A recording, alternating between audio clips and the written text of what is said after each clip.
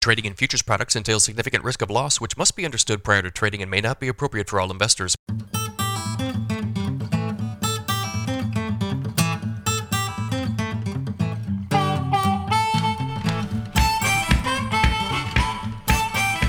Good morning, everybody. It is Tuesday, April 12th. 5:51 a.m. Central Time as I speak here. July corn futures up 9.5 cents at 7.68 1/4. December corn up 10 cents at 7.28. July soybeans up 17 3/4 at 16.58 1/2. November beans up 12 cents at 14.97 3/4. July Chicago wheat up 35 1/4 at 11.24 1/4 last. July Kansas City wheat up 32 1/4 at 11.77 3/4. July spring wheat up 17 1/2 at 11.58. If you guys are listening on the podcast, appreciate it. If you're watching on YouTube, hit that subscribe button. My goal is to get to 5,000 subscribers. We're only a couple hundred away. So subscribe, like these videos, leave me a comment. If you guys need some additional information from me, go to my website. It is www.standardgrain.com. Check out my premium subscription service. I send my premium subscribers a ton of information every single business day. My morning email has been going out before 6 a.m. Central every single day. That email includes all of my grain marketing recommendations, every overnight headline you need to be aware of, a ton of weather information. My daily subscriber-only videos are included as part of this package. I did a video yesterday regarding weather rallies. You know, it seems like in a lot of years, we'll have some sort of weather rally or crop scare event during May or June or into July. I went back through the last, I believe, 15 years of action in the December corn contract and tried to identify, you know, how often do these weather rallies happen? How often do they turn into marketing opportunities? So if you guys would like to see this video, check out that premium deal. Sign up today. I'll send it out to you. It's $50 a month. Cancel at any time. No other fee, no other obligation.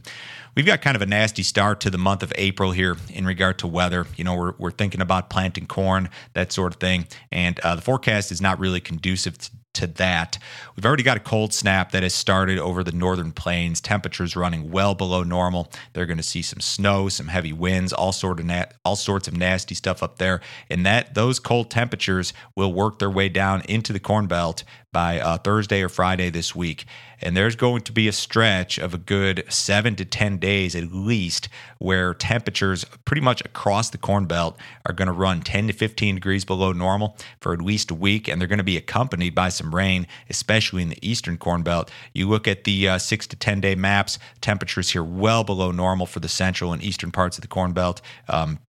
Rainfall is kind of mixed in that 6 to 10 day period, wet in the east, drier in the west. 8 to 14 days, still cold. So you're looking at a very cold start to the month of April and a wet start for some areas as well. In regard to winter wheat and the southern plains, really not much relief here for Texas, Oklahoma, Kansas, Nebraska, Colorado over the next 7 days. I do see a little bit of relief potentially in this morning's GFS run when you get out into next weekend, like April 23rd or so. But this is not ideal in regard to conditions for U.S. corn planting, winter wheat, all of that stuff. Now, we did have our crop progress report out yesterday. Corn planting only 2% complete nationally. Didn't change from last week. We're just slightly behind the 3% average. So this is not a big deal yet. You've got a lot of states that had no progress noted at all. No progress in Illinois, Indiana, Iowa, Minnesota, South Dakota, North Dakota, Wisconsin, Michigan, Nebraska, or Ohio. No progress noted in those states. Texas is 64% done. Other states with noted progress included Kansas, Missouri, Tennessee, Kentucky, North Carolina, and Pennsylvania. But kind of a slower start here. It's too early to sound the alarm and say we've got late planting or anything like that. But a slow start, and again, the weather not conducive to corn planting just about anywhere. U.S. winter wheat conditions did improve last week. 32% good to excellent. Improvement was noted in Kansas, Oklahoma, Colorado, and Nebraska. Still, even at 32%, you're 20% below the 5-year average of 52%. So this winter wheat crop, despite the improvement, still really not in good shape at all. Ukrainian grain shipments have fallen sharply. We've known about this for a while, but we saw some more details here this week. The Ukrainian Grain Traders Union provided an update yesterday. They estimate that the country can only export 600,000 metric tons of grain and oilseeds per month. That's like a 90% decline from pre-invasion levels. The group believes that shipments could increase to 2 million metric tons per month. However, I'm not sure how exactly. Key ports are still blocked. Most of the grain being moved is being done via rail to to the west. Prior to the invasion, almost everything was done by sea. That rail system, as I discussed last week, I think it's flawed and it's inefficient. When you get into these European countries like Poland or Romania, you get to those borders, the sizes of the actual track changes. So it's not an efficient system for moving grain. It's really not meant to do that. U.S. exporters sold some more corn to China yesterday. This is the second large sale we've seen here during the last couple of weeks. 40 million bushels of corn to China, split between old crop and new crop, 27 million bushels for old crop and 13 for new crop. Again, we saw a similarly large sale of corn to China last week.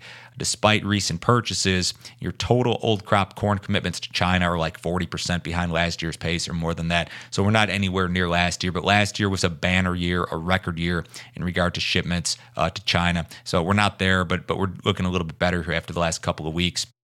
Speaking of China, COVID cases in China are increasing, and this is an issue that we've known about here for a week or so, maybe more than that. The U.S. State Department has ordered all non-emergency staff and family members to leave Shanghai. Shanghai has 25 million people, and they've reported a big surge in COVID cases. So that spike raises concern in regard to demand for everything from crude oil to soybeans. Some people were looking at the sell-off in the crude oil market that we've seen recently and blaming this China issue as being part of that. So is this just kind of like a one-off COVID event, or is this the beginning of a repeat of spring 2020? I'd probably go with the former and say this is going to be more of a one-off deal. I just don't think you're going to see lockdowns here in the U.S. But you know what? Communist China could be a different deal.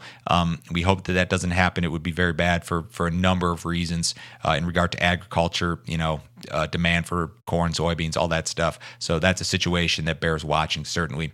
Soybean shipments improved last week. USDA's export inspections report revealed that U.S. exporters shipped 766,000 metric tons last week. That print was up marginally on the week, but up 127% from the same week last year.